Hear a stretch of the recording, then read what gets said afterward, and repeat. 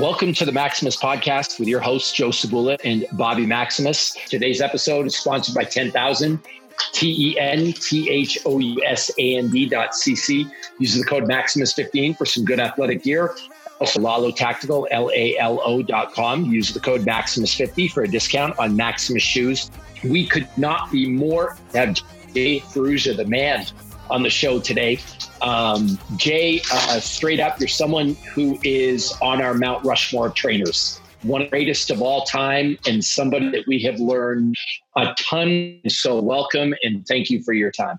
Wow. Thank you so much. I am honored. I'm going to start with a fanboy story that you don't know about. When you invited me to be, I was a nervous wreck, because you're someone I've wanted to meet my whole career. Stuff I did at Jim Jones, stuff that I've done on my own. It's pretty much a lot of it's been stolen from me, just straight up. A lot of people talk about the warehouse gym, the flipping tires, the chains. You were doing that shit when I was not even lifting weights, get enough credit wide for being a man in that regard. So it was really exciting for me to go. So I got in an Uber, I showed up early, and then I realized I was at your motherfucking house. So I spent an hour just pacing your lobby, nervous as shit that I got invited to your house. So that's kind of, hopefully I played it kind of cool when I got up to your apartment, but I was pretty excited. So tell us a little bit. That was such a great day that we hung out. I loved it. Yeah, it was a blast. So tell us a little bit about you, who you are, what you've done in the training industry for people that don't know. Yeah, so I grew up, we're close in age. I'm a few years older than you, but, I grew up kind of like you, watching wrestling every Saturday morning, watching Stallone, Schwarzenegger on the big screen. Before that, kind of obsessed with superheroes. So I always wanted to be this larger-than-life kind of figure, but I was a little fat kid, and then I was a skinny fat kid, and then I was just skinny. And I started training in seventh grade. And my cousin Christine started dating a professional wrestler. He wasn't with WWE, but he was like a smaller federation. So I had this professional wrestler who was like your size, right? He was like 6'4", like 240 or something, 250. And I was just a little kid. I was like, oh my God, it's amazing. So I started training, but I really got nowhere. So after doing that from seventh grade all the way to senior year of high school, I graduated. I was 6 foot, 147 pounds. And I was like, man, I got to try to dig a little deeper to figure something out here, figure out what's working. So then I just did a deep dive on like learning everything I could. Before the internet was even around, you could order books from the back of Iron Man magazine and stuff like that. So I just started ordering all kinds of books and interning at the weight room in school. And it just became my obsession. And trying to think. And then when I was away at school, I got sick. I actually got tuberculosis. I don't know if you know this or we have discussed this. I got tuberculosis sophomore, junior year, and I almost died. It was funny. I was home for Christmas break, and I was training, and I was like, man, I'm getting so winded. My cardio's terrible. I'll do like 5 reps, and I was totally gassed. And then I kept going to the gym, though, just plowing through, and I was like, all right, I guess I must have the flu or something. So I called the doctor to go in, and he's like, oh, we're so booked. Let me just give you like a Z-Pack or something like that. So I take that for a few days. I go back to the gym, and I'm like, something's not right. I feel like I'm going to die. So I finally get in to see the doctor. He's like, oh my God, you got to go to a heart and lung specialist. I get there. He goes, you got to go to the hospital immediately. I got to perform surgery on you. If you came tomorrow, your lungs would have filled up and you would have drowned and died. So I go there, and he takes this huge, it felt like one of those long spikes that they hammer railroad ties in. And he was just hammering into my back, and I had to be upright. So I'll take these painkillers, and I'm just upright for it, like delirious. And he drains, it looked like a quart of scotch out of my lungs.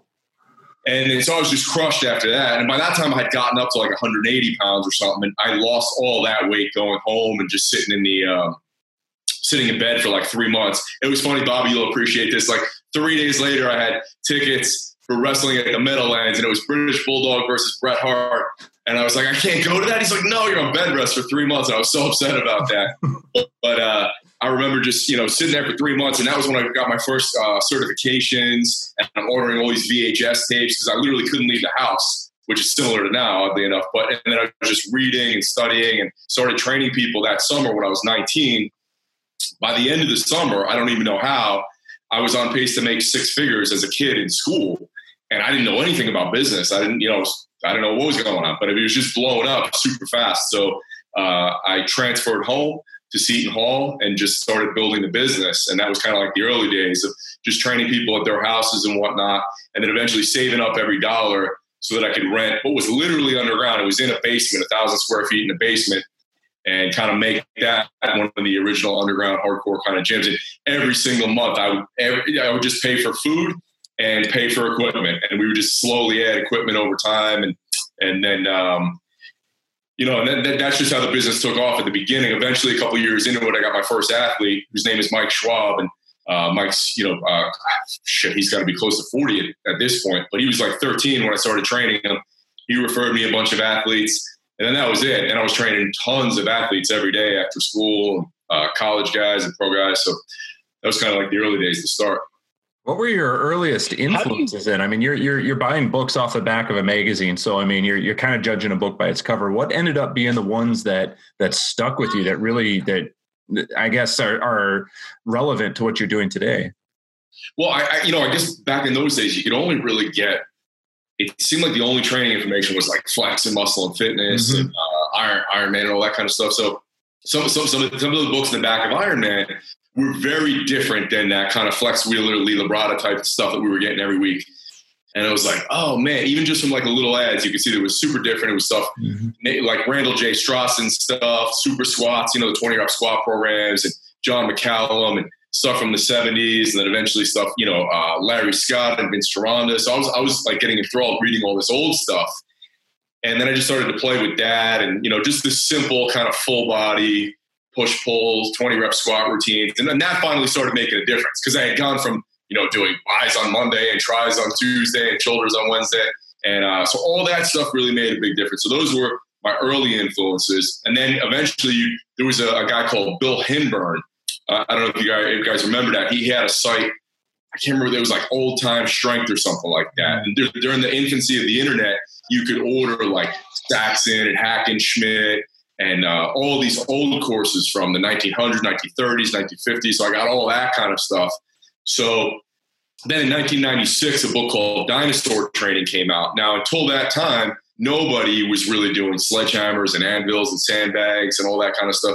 As soon as I read that book, I was like, oh man, we went out and got all that stuff. We had kegs. I still remember my friend Joe Cuervo was, I trained him and he became the Big East stolen base leader. And then we became good friends afterwards. And one time we were just having a keg clean and pro. We were super into when we first got the kegs, and the keg had a leak in it, and it wasn't really set up that well. We got it from a liquor store, and it was just leaking like beer flavored water into our mouth, and we're just blowing it out. And then I got like 21 reps, so he's trying to beat me, and on 19 he loses his grip. It splits his eyebrow like Mick Foley or something, and he is just pouring blood on my gym floor. And he's like, "How many more I got?" And he fucking does 3 more to beat me. And then we go to the ER and stitch them up, and then we go back and finish another workout. It's crazy. But so those were kind of like the early influences. And then down the road, I got into Westside and Louis, and that became like a really big influence for me. So how did you go from reading and studying to actually wanting to train people? Like, was that an early goal of yours that you actually wanted to train? Like, how did that come about? No, I went into school wanting to either direct films or get into broadcasting, like have a radio show or host like on ESPN or something like that, which was weird because I was the most socially awkward, shy, introverted person in the world. So I don't know how I thought that was going to be possible. And so I just got obsessed with training. And then just to learn more, I would guinea pig my brother. My brother's 5 years younger than me. So I remember my brother would be like, in 7th and 8th grade. And then in high school, I'm waking him up like in 96. I'm waking him up to stuff Carbo Force down his throat every 4 hours because we're doing like the Dan Duchesne body opus thing. I have him doing breathing squats, all this kind of stuff when he was like 11, 12, 13. So I was guinea pigging him. And then some of my other friends, my cousin Chip became another guinea pig. And I was just like, man, there's so much cool stuff. We got to try it. And I was like, I would love to have more people to try. So I was kind of training people for free, but they were all just like friends and family members. And then, I I don't know how. I think it was just that when I was home sick that time, I was like, well, let me continue to learn. Then I was like, why not get a certification? Then that summer, I just started training people. Wow. It's a small world, by the way. My degree is in film studies and media production, and now I'm a trainer. So it's weird. Yeah. So I have a question about today. Today, it seems like a hot thing to have a tire and a sledgehammer what do you think when you see that? Because like I said before, to start the podcast, you're one of the originators of that movement. And I think everyone associates it with CrossFit. But what are your thoughts on today and how that's come about? Do you like seeing that, or does it rub you the wrong way? No, I mean, I don't really care. I just think, like, you know, if you had said to me back in 97 or 2003, there's going to be a day where every Nike commercial and Adidas commercial and every single person on Instagram is going to be doing this stuff one day, I'd be like, no possible way. There's me and 10 other people that care about this. Like, I don't think it's just some weird fringe thing the way WWE was. Like, it's funny for me because you could relate to this probably, like, WWE wasn't a mainstream thing. Hip hop wasn't a mainstream thing. This wasn't a mainstream thing. Now all my three favorite things are all mainstream things. So I'm like, what can I do that's underground now again? But no, I mean, it's like, I think it's awesome. I think CrossFit's done, you know, such a great job of getting people to want to train more. I just cringe when I see any exercise done with horrific form. So I don't think anyone off the streets should be going in. And tire flips are one of the exercises you never see correctly. I remember CJ Murphy, from Total Performance Sports in Boston, was a competitive strongman. He taught me how to do it, which the way most people do it is they stand up straight and they just do a bicep curl and you tear your bicep. It's actually totally different than that. So Murph taught me that way back in probably 2003 or 4. So, you know, seeing any of this stuff and anything done horrifically incorrectly bothers me, and anything done with no rhyme or reason or purpose bothers me, which is majority of training. Fair enough. And you do not have a gym anymore, do you? You do stuff online? We had it for 15 years. We moved here 9 years ago. And for the first 2 years, I ran it across country, which was a really bad idea. That didn't work at all. So then I sold it to my brother. He changed it. He does his own thing. First 2 years we were here, we looked for a space for fairly proactively. And then just so much stuff was going on with podcasts, online stuff, events, and that we don't really have time. Now, prior to the whole Corona thing, I was looking for space pretty proactively again. But circumstances have changed. So I might just get a house and get like a 2 or 3 car garage gym and just do that. I don't know. But I definitely want my own space. Fair enough. I was going to say, for a guy who's built his whole life around fitness, I mean, if there's anyone I've met that's as passionate about the thing, it's you. Did you find it hard not having a gym for a while? Did you feel empty? Like, did you feel like I'm just not complete? 100%. Yeah, it was the worst. Going to public gyms was terrible because, you know, you get to control your own music, you control the environment, whatever. So going to public gyms was, and still, quite frankly, is torturous. It's gotten better, but yeah, it's definitely something missing. How are you dealing with this Corona stuff? Because I've seen a bunch of stuff you're doing online. I mean, you're not letting yourself get unfit. I'll tell you that. You're doing a bunch of stuff. But do you feel cooped up, or are you living life right now? Are you enjoying it? Now, here's what's weird. I feel like this may be kind of politically incorrect to say this, but I'm always brutally honest. So aside from the fact that I do have a lot of sadness and empathy and feel for people who have lost their jobs and people who are sick, of course, that's horrible. Personally, I'm doing amazing. Like, I could not be better physically, mentally, emotionally. I feel incredible. I'm in a great mood 24 hours a day, playing music, dancing around the place, working. I'm busier than could be. But no, I feel incredible, and I can't even explain why. You know, this might be a conversation for you and I off the air one day, but because I feel like maybe you could relate to this. I grew up, most of my life, I was very much like the character, like Michael Clark Duncan's character in The Green Mile. So I felt the sadness and the pain and all the hurt in the world, and that held me back in so many ways. And there's a lot of things that go back to childhood and why that was. And then over time, I realized, well, that's not doing me any good. It's not doing anyone else any good. So I had to work on cultivating kind of this mindset where I was able to empathize and see that stuff, but keep moving forward, because I can't be the best friend. I can't be the best husband. I can't donate enough to charities, whatever it might be. If I'm just sad and bummed out or angry, watching the news, whatever that might be. So I'm aware of what's going on in the world. I empathize, but I just got to keep moving the best I can. So, and sometimes family members or friends will call me and cry about this. Oh, how long is this going to last? What do you think about this? I go, dude, I do not want to hear it. You can control three things: your words, your thoughts, your actions. That's it. Let's get it together. Let's soldier forward. What can we do now? What can we do? So there's maybe 10 minutes a day that I'll watch a recap. And then out of those 10 minutes, probably 6 minutes, I'll get a little bummed out. Like, oh my God, I'm not going to see any of my best friends for this many months. We can't go to concerts. And I'll be bummed out for 6 minutes a day. And that's it. The rest of the time, I'm moving forward. What could I do? Who could I help? How do we keep it going? You've lived, I shouldn't say you've lived a very fulfilling life, because I'm not in your shoes. I don't know if you've accomplished everything you want to accomplish, but from the outside and from the interaction I've had of you, you're living the dream. Some of your childhood heroes in the WWE, you're doing what you love, like that's a passion for a living. You've lived a lot more life in your years on this earth than people have lived in 10 lifetimes. Do you feel that's helping you be more calm, comfortable, collected, staying at home? Like there's no reason to go out because you've done all the things? Yeah, probably. I hadn't thought about it that way until you said that, but yeah, that's a good point. And I just think it's, once you embark on a journey of however you want to phrase it, self-actualization or getting better or personal development, whatever, like I never thought about that until I was 34 or something, which is crazy. I just thought this is how we are. This is how my family is. And this is the path, I never really thought that you could shape and reframe and change things. And so I worked really hard. So I think it's just, kind of the mindset and the habits that I've worked on over the, I don't know how many years that I can stay pretty positive, which is weird because I was always, and my family was glass half empty. So it was really hard for me to do that. So for now to be the guy that like the world's falling apart and I'm great, let's put on CCR or whatever. And, I'm fine. I think it's just work, just daily work. Way you go. Now, one of the biggest things, and this may be unexpected for people, but I'm looking at the shelf behind you and I know a lot about your history. Something very special happened on Saturday and Sunday. It was a 2-day WrestleMania. Did you watch it? So my thoughts on that, and you understand my relationships with certain people. I can't say everything, but I wish they canceled WrestleMania, honestly.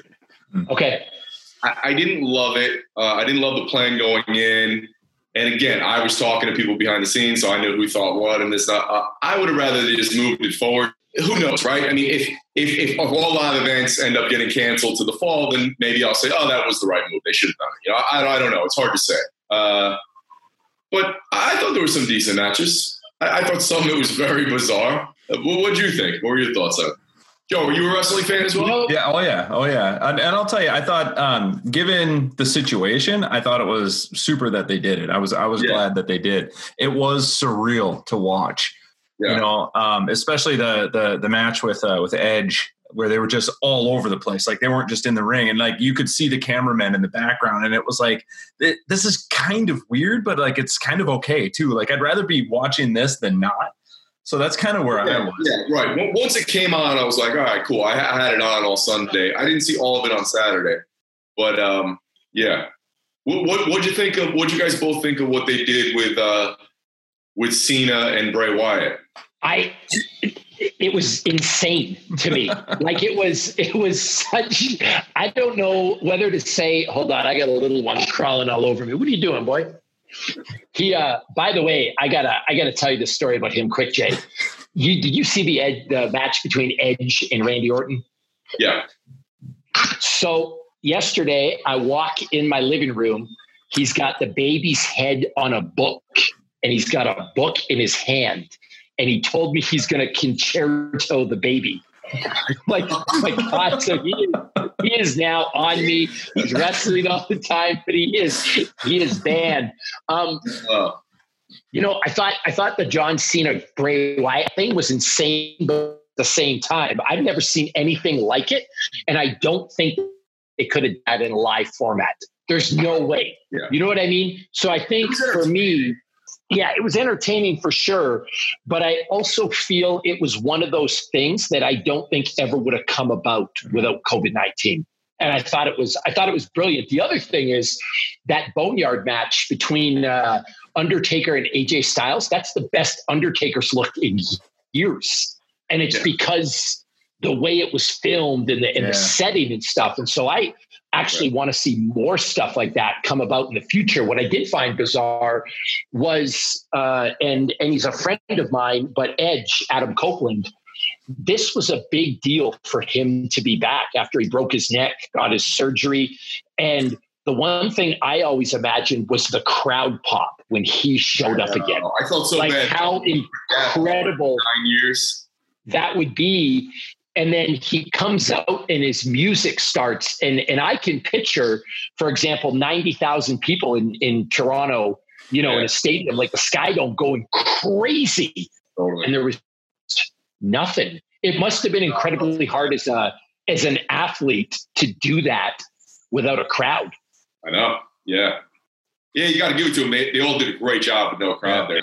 I thought John and Kofi and the Uso did a great job. That was an unbelievable match. Yep. I mean, it was all good, but I also had a similar experience. I was on the Ultimate Fighter 2 reality show. And so I've had the experience of fighting in front of 25,000 people at the Mandalay Bay.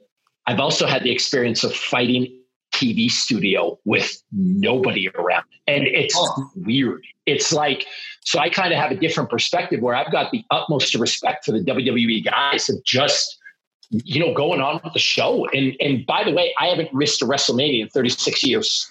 No matter how poor we are growing up, like it didn't matter what we had, we managed to somehow scrape enough together to get the pay-per-view and watch the thing. So I was kind of psyched it was there. How is it for you watching your friends compete in this stuff and watching, athletes that you've trained on a bigger stage? Do you watch it? Do you not watch it? How do you deal with that? Yeah, it's surreal because like you, I haven't missed it in 36 years and I wouldn't miss it either way. Now it's just very different, especially watching it with Jen. So Jen and I have been together for 12 years now. And the first couple of years, I would just be watching wrestling, and I don't think I really knew that many guys in wrestling back then. So she would watch it here and there, but now she's way more into it because she sees our friends and people who are over and hanging out. She knows them personally. She'll call them by their real names, and she'll get pissed like if there's something that's on that she and I don't think should be on, and one or two of our friends maybe haven't gotten airtime in a few weeks, she'll be like, this jobber's getting on. Like she'll use like inside terms and stuff. Like I love it. I texted a few of my friends. What did she say? Like she says pop now. She'll say cut a promo sometimes. She'll be like, oh, did you remember when we got really, I forget what she said, something the other day. She was telling me something about some weird guy approached Bronx on a walk when they were outside. And she was like, remember that time that guy did that and you got pissed and cut a promo on him? And I was like, that's crazy that you're using that language. So, but no, it's I'm still as into it as I was as a kid, but you watch it kind of differently because you're just pulling for your friends, you're getting pissed off if they don't get a push or, they're used incorrectly. You don't want them to get hurt, which is definitely a thing more so than it was years ago. You're always like, I wouldn't have cringed as much. I mean, sure, if someone takes a crazy dive or a chair shot, even if you don't know them, you kind of cringe a little bit. Now it's just a routine bump. You're like, oh man, I hope he's all right. And you're going to see the person midweek. So you're like, shit. But it's cool. It's funny because I never would have imagined this, never having missed a WrestleMania, having all the action figures and all that stuff growing up, being obsessed with it. Now it's surreal when I'm backstage, when I'm hanging out, when they're over, just hanging out for a party at my house, when we're texting, when I'm at the WWE Hall of Fame front row. That was crazy. We were there last year when we were front row when the guy jumped in and attacked Bret Hart. That was nuts. So all of that said, you've had some WWE people to your house. I've seen them on the stories. I've seen stuff like that. And the new school people, what WWE superstar could knock at your door right now that would rattle your cage? Like if Hulk Hogan just knocked at your door and was like, hey, Jay, you want to like hang out? Would you just, because I'll tell you, if Hulk Hogan knocked at my door, I would melt into a puddle. Or if Bret Hart came to my door, I would melt in a puddle. Who are those people for you? Sure. I guess any of those guys from when we were a kid, really. Yeah, Brett. I mean, my favorite guys going back were Hulk, Brett, Sean. I used to love the British Bulldogs. Yeah, any of those guys from when we were younger. That'd be pretty nuts. Would you turn into a fanboy immediately with like the calm, cool, collected Jay Ferruggia goalie? No, I don't. For whatever reason, maybe just because I've been around them all so much, I don't think that would happen. Whereas maybe if Chuck D or Ice Cube showed up at the door, that might be a different story. Yeah, or Diddy or somebody like that. That would be a tough one, because I always think about that. I actually got to meet Hulk Hogan at a Comic-Con a while ago, and I could barely get a sentence out when I met the man, because it was just like, it's kind of funny. If someone was to ask me who influenced me the most in training, I'd have to say Arnold Schwarzenegger, but Hulk Hogan has had such a remarkable influence on my life, from just being a kid, saying the prayers, taking the vitamins, working out all the time. I probably watched the workout video with him and Mr. T on the beach 9 million times. It's got 10 million views on YouTube. I'm responsible for 9.9 of them. It's just such a different thing. Whereas today, I love all the guys, but it's different than when you're watching wrestling as a little kid. Like when you're an 8-year-old watching these bigger than life heroes, it's a different thing, I think. What do you want to accomplish in the training industry now? Because it's funny when I talk to you, you're somebody that Joe and I really, really look up to. You're a hero of ours. I want to have a career like yours one day, but you're not that much older than me. You've still got like a whole lifetime ahead of you. It's not like you're a 70-year-old man that does this stuff. Like, you're a young guy. What do you want to do now? Yeah. I feel like I'm doing it, and I just want to keep doing it at a higher level. Like you said at the beginning, I'm fortunate enough that I am pretty much living a dream. Like, I often tell people it's a good practice to sit down and write out, have clarity, what you really want in life, what you want to be doing, what you want to achieve, what you want to accomplish.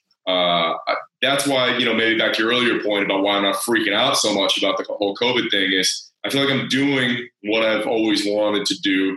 I'm still doing it at a high level. I still wake up super excited every morning. I love to talk training. I love to discover new stuff. I love helping people. So yeah, I mean, and then, like I said, I do think eventually I do want to own a gym again and have people coming in there. Now, I won't be on the floor working with people 12 hours a day, but I do love something about creating that community. And that's the hardest thing for me about this, is that I'm a very social person, and people know me. Like Brandon Lilly calls me the nucleus, who's brought so many people together. There's so many people in this industry and outside of this industry who know each other because of me. And that makes me really happy and proud, because I knew nobody, and I was super introverted and shy for 33 to 35 years of my life. So I worked really hard on that. And I just love bringing people together. Like, I love getting a dozen of our friends together every Sunday for brunch, and getting 10 people to go out to the Comedy Store, and having people over here and training with friends. And that was what I love most about having the gym was, the science of training and the PRs and people getting scholarships and all that, and signing contracts is great. But I just love having 8 to 12 to 30 people in there who are all family, and you make it their third place like Starbucks. And that I do miss. So that's probably the one thing that's missing, is eventually I do want to own a training facility again and create that third place and community. And, the world's going to be very different going forward, but I'm going to adapt to that and figure it out. And it'll be a good time probably in 6 to 12 months to open something. So that's something I still want to do again. Like, if you couldn't train ever again, what would you do? What's your dream? Like, would you be carrying records for Diddy? Would you be like, what would be your, because I know you love New York hip hop. What would you do if you couldn't train? I love speaking on stage in front of an audience, and I especially love getting laughs in front of an audience. So probably, like, I was down, my most recent gig was the day that this all happened. I was down at spring training. The Minnesota Twins had hired me. So I was doing a lot of stuff with them, and the highlights were when I was doing like some comedy stuff and some improv stuff with them, and just get, cracking jokes. And I got, one of my assignments was to take all the strength and conditioning staff out and just kind of get them to know each other better and to loosen up. And we had the most fun. So I do love doing that. So I'd probably just really put all my time and effort into, performing. And it would be, some kind of a mix of personal development / comedy / a one-man show, which is eventually something I'm going to be doing anyway, because I love being in front of people and doing that kind of stuff and just having fun. Is that something you want to do live, or could you do that on YouTube? Could you do it on Instagram, or would the live thing have the feel to you? You got to get the pop of the crowd. You feed off the energy of the crowd. So, and the bigger the crowd too, like I always hear people say it's hard to do stand up or anything in front of a small audience. And now that I do a lot of speaking in front of people, I get it. Cause at the Twins thing, some of the jokes that I would normally do or whatever in front of 13 people, they're not as great. And the next day in front of 200 people, they were exponentially better. In front of 1,000 people, they're better just because the laughter is infectious.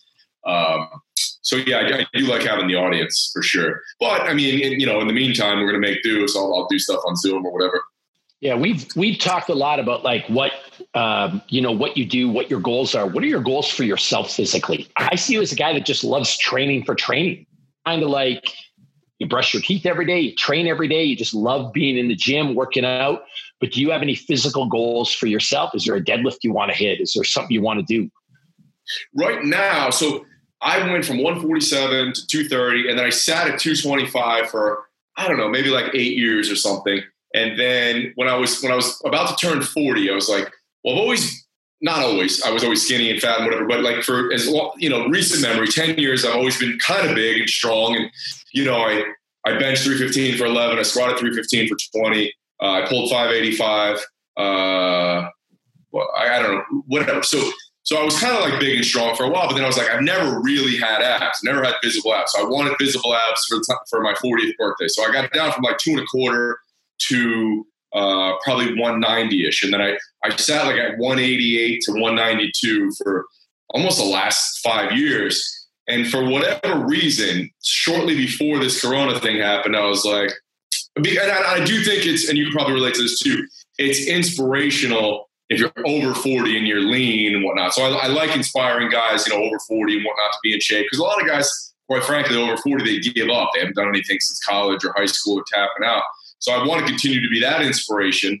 And I want to be a young 45, a young 50, whatever, continue to get healthier, continue to be, move well, be athletic, be strong.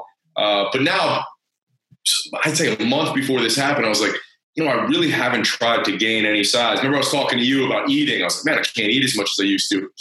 But so I don't have a scale, but since this happened, 3.5 weeks in the house, I feel like I probably gained, like the pants I have on. So I have a pair of Lululemon pants that normally I would like the ABC pants. You could train in them, you go out to dinner in them. And I love those pants. The other day I pulled them up and I couldn't get them all the way up my quads. So I've been training super hard at home and I've been eating like there's no tomorrow. So I've been trying to gain some size. So right now that's my short-term goal. Obviously I don't want to become a fat mess, but I'm trying to gain, at 45, see if I can gain 10 to 15 pounds and where I end up. So I have no idea how much I've gained, but I know a lot of shirts and pants are getting tighter. So pretty damn incredible from 147 to 30. What are the challenges you're facing in terms of gaining weight when you were 28, 29, 30? What's the hardest 45? Is it the eating? Is it the intensity, lifting the weights? To back off because you can't do what you used to? No, I think it was just the eating, because I've been used to like eating super clean and staying lean for 5 years. I didn't really have the digestive capacity. So that was when I said to you, I was like, man, I can't eat. But I should have known you adapt to it and slowly over. So now it's been a month of me pushing the calories and now I'm not getting as bloated. Now when I would be stuffed for 4 hours, like, okay, I'm starving again in 2 hours. So I'm just adapting and pushing. I really haven't tried to push calories and push carbs and whatnot, like I said, in five years. So, but now like I'm starving. I'm eating, I've got to be at like 350, 400 grams of carbs a day and I'm starving now. So that's where I'm at. So we'll see. Are you having a hard time doing, what kind of movements are you doing in your apartment then to try and put on mass? By the way, this is a question I'm getting all the time. I'm just lucky. I don't know if you could see, but I've got a whole garage gym. I've got a whole setup here. So I'm in heaven, but are you just doing a fuck ton of push-ups or do you got a bench in your apartment? Like how are you dealing with that?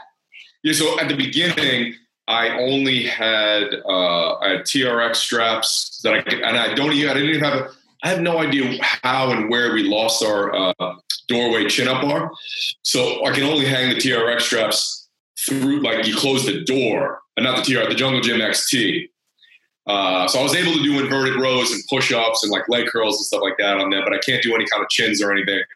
I can't do any kind of dips on those, but I was doing dips on stools and push-up variations and things like that. Then I was able to, I think I got the last pair of power blocks. So I got the power blocks up to 90s. And then I got a really good, an amazing adjustable bench, like their highest end adjustable bench from Rep Fitness, which is great. It's such a good bench. So now that I have that, I've been killing it. I've been doing, all kinds of stuff: dumbbell presses, rows, rear foot elevated split squats. I'll hold my ankles and do like Nordic hand curls, all kinds of stuff like that. So now I feel like I've been getting a ton of good work done. I mean, the only thing I'm missing is, like I don't have a glute hand on a bar and stuff like that, but I'm getting a lot of great stuff in now. I feel great. Now, you're obviously educated, so you know the things to do. I don't think gear is essential for you, but what kind of advice would you give somebody that's stuck at home right now in terms of how to start training when they don't have any knowledge? Because this got to be hard, right? Like you're sitting at home and normally you'd require a trainer, you'd require equipment, you'd require a thing. Now you might have 5 months on your hands sitting at home. You want to get fit, but like, how do you do that? You just start? Yeah. Man, it is tough. You kind of have to just get innovative and use what you can, use backpacks full of stuff. It's legs and upper body pushing. You can always do something. There's a way you can figure out how to do all kinds of push-up variations, and you can make them hard enough. If you elevate your feet, you maybe have a partner, put some pressure on your back. You can do one-arm variation. You can do Superman push-ups, Spider-Man push-ups. There's a lot of push-up variations. And legs also, like you can do single leg box squats, single leg squats, skater squats, rear foot elevated split squats, lunges, walking lunges. All those are great. Upper body pulling is the hardest. And if you don't have that and you only do all that stuff, your shoulders are going to kill. Like someone the other day was like, I'm just doing 300 push-ups today. I was like, okay, well, are you doing any face pulls or band pull aparts or anything? They're like, no. I was like, your shoulders are going to kill. And he's like, oh, my shoulders already kill. I said, okay, so you got to do some kind of pulling. So even if all TRX and rings and everything are sold out, you can MacGyver something. Like I found these straps at the hardware store. I don't know what they're used for, but they have loops in them. So you can use that. You need something to pull up on. And in the meantime, if you don't have that, just do some like rear delt upper back work with heavy bottles. Not heavy bottle, like it's the heaviest bottles you can get. It might be a couple pounds, but lay face down on the ground and do like YTWL and prone snow angels, stuff like that. Anything, but try to get something to pull. Like our friend Ben Bruno had a video where he took like a heavy duty dowel and put it between two chairs. He could pull up and do inverted rows and pull ups on. That would be a good idea. And just get as innovative as you can.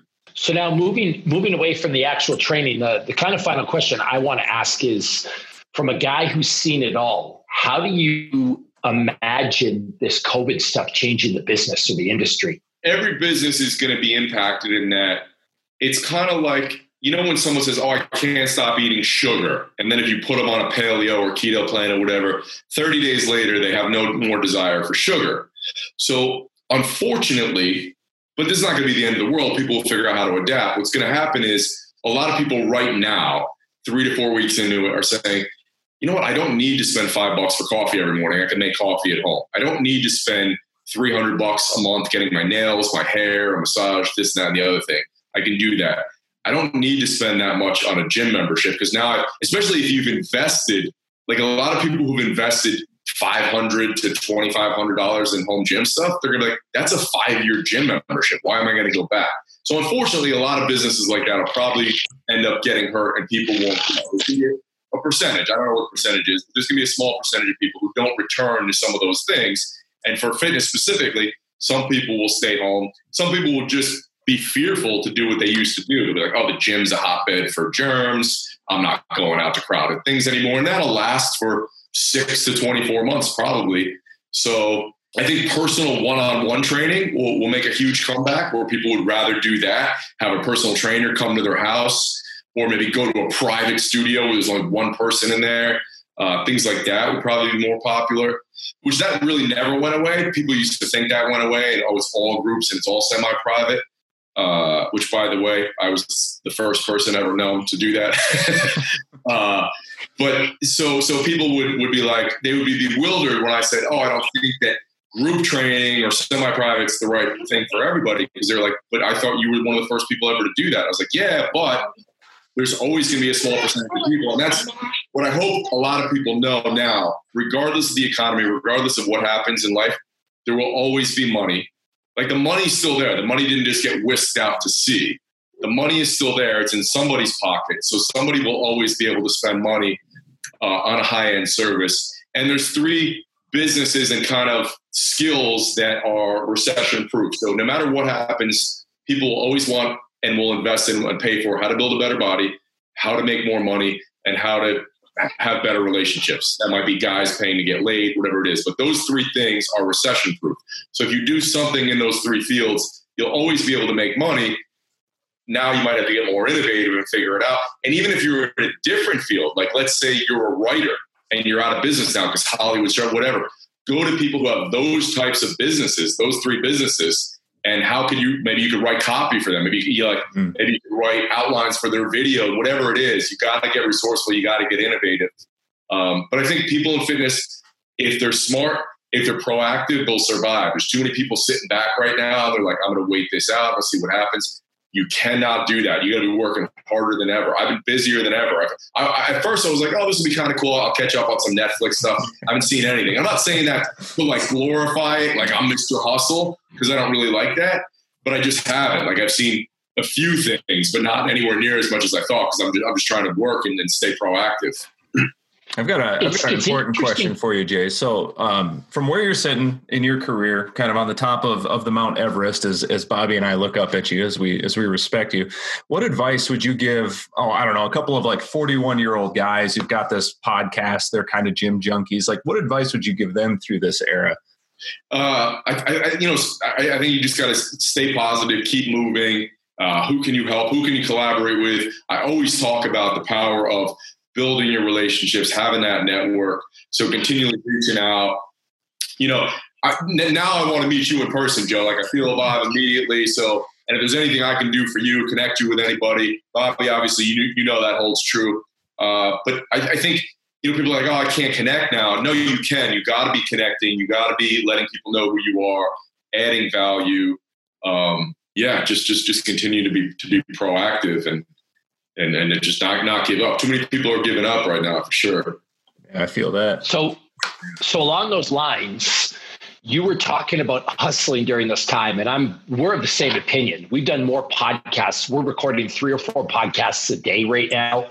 I'm writing. I'm getting stuff out. Like, I'm trying to just do everything I can.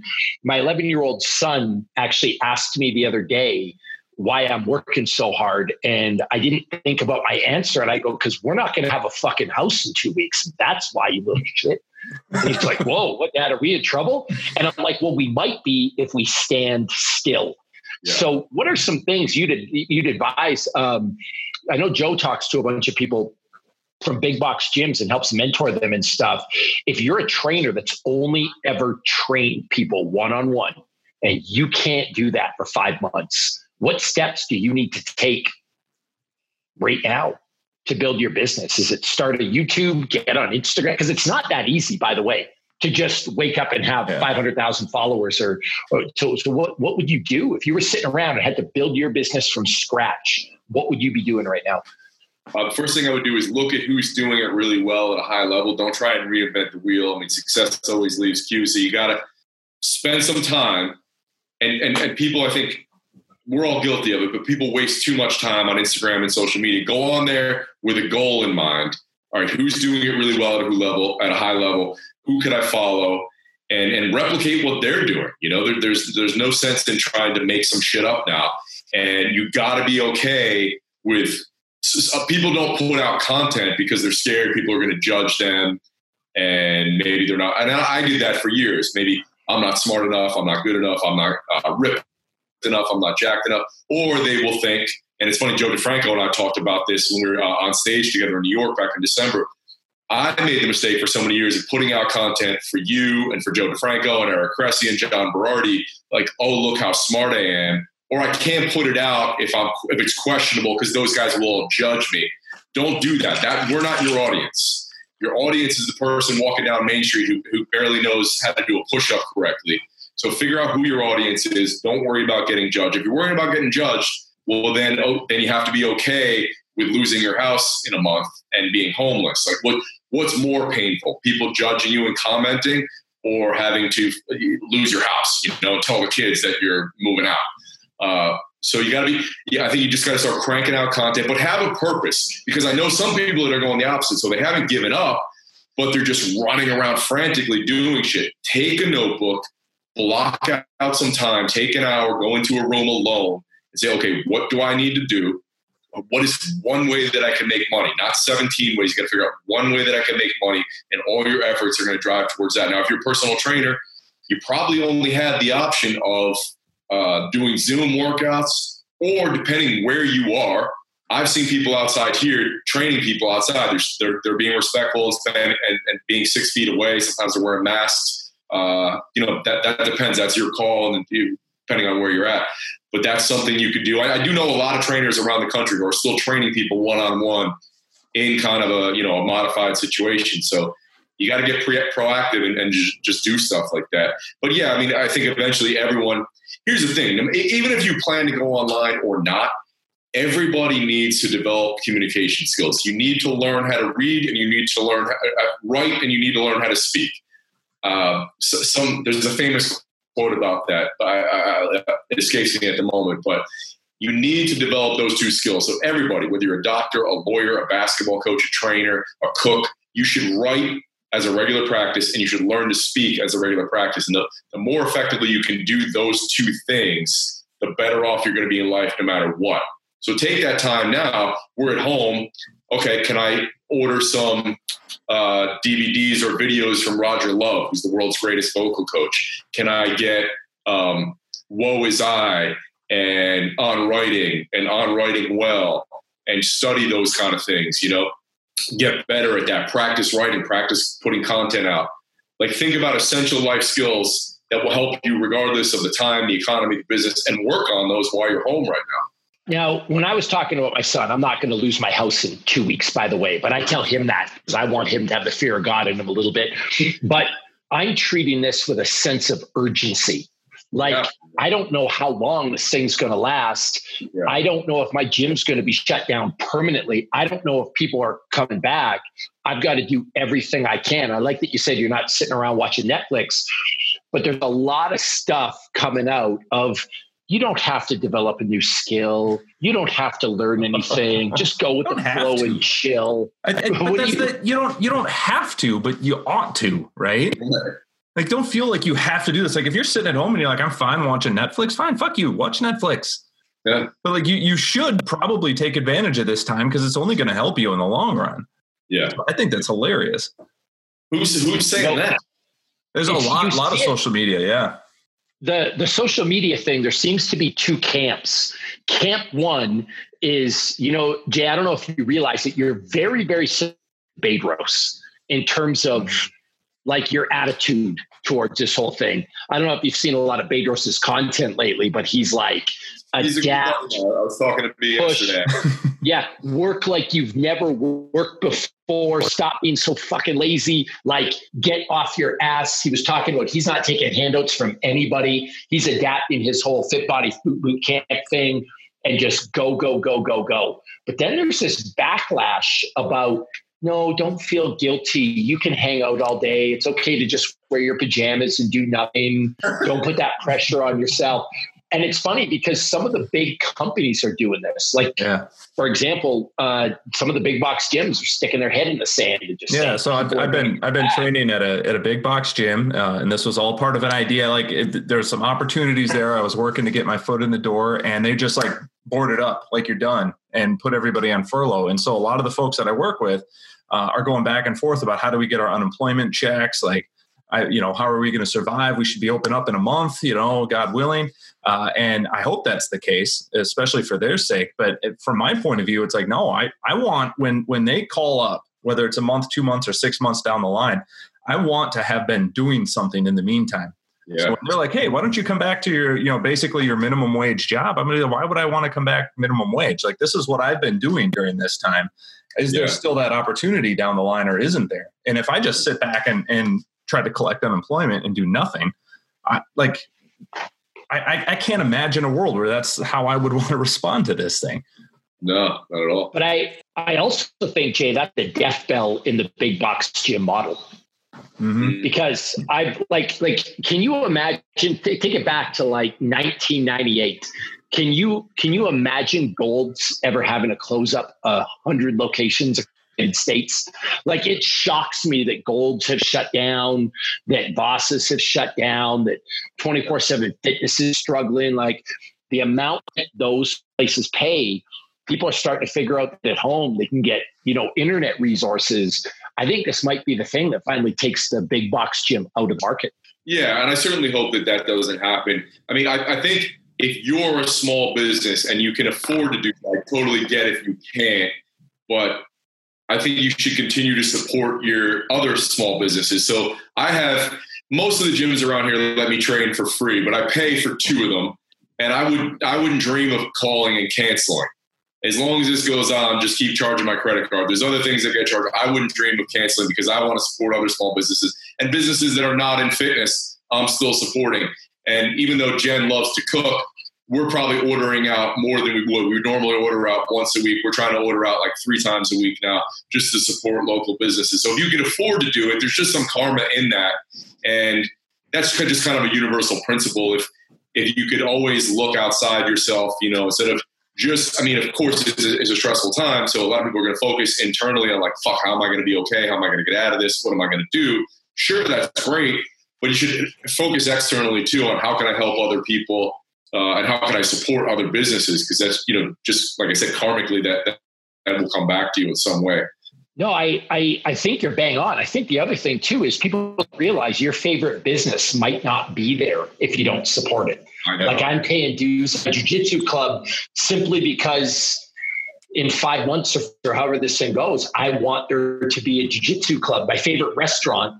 Yeah. I want to be able to go there in 4 months. Like, it's not hurting me now to not go, but I don't think people realize the global impact of, if we don't all band together and we stick together in this, all of the stuff that you loved might be gone. Like that little down the road in Santa Monica, like that little coffee shop you went to, that might not be there anymore. That might have been a really important part of you and Jen's life, for example, Exactly. Yeah. That's why I'm trying to, if I have local businesses or friends that I know that might be struggling, I'm trying to, put up some of their stuff on my Instagram stories and whatever it might be, just to help in some small way. Yeah. All right. This has been amazing. You're somebody we wanted to talk to for a while. You're a hero of mine. Like I said, I ripped off a lot of stuff from you. So thank you for that. And thanks for leading the way in the fitness industry. For people that don't know you, or for people that know you on a surface level, where can people find you and genuine information on you? You go to jay.fit, jay.fit. We'll just redirect you to my main website. And then podcast is renegaderadiopodcast.com, or it's on iTunes. And then on Instagram, I'm at jferruggia. Love it. Thank you so much for being on. We appreciate it. Really. Thanks, guys. 'Cause you're the last of a dying breed.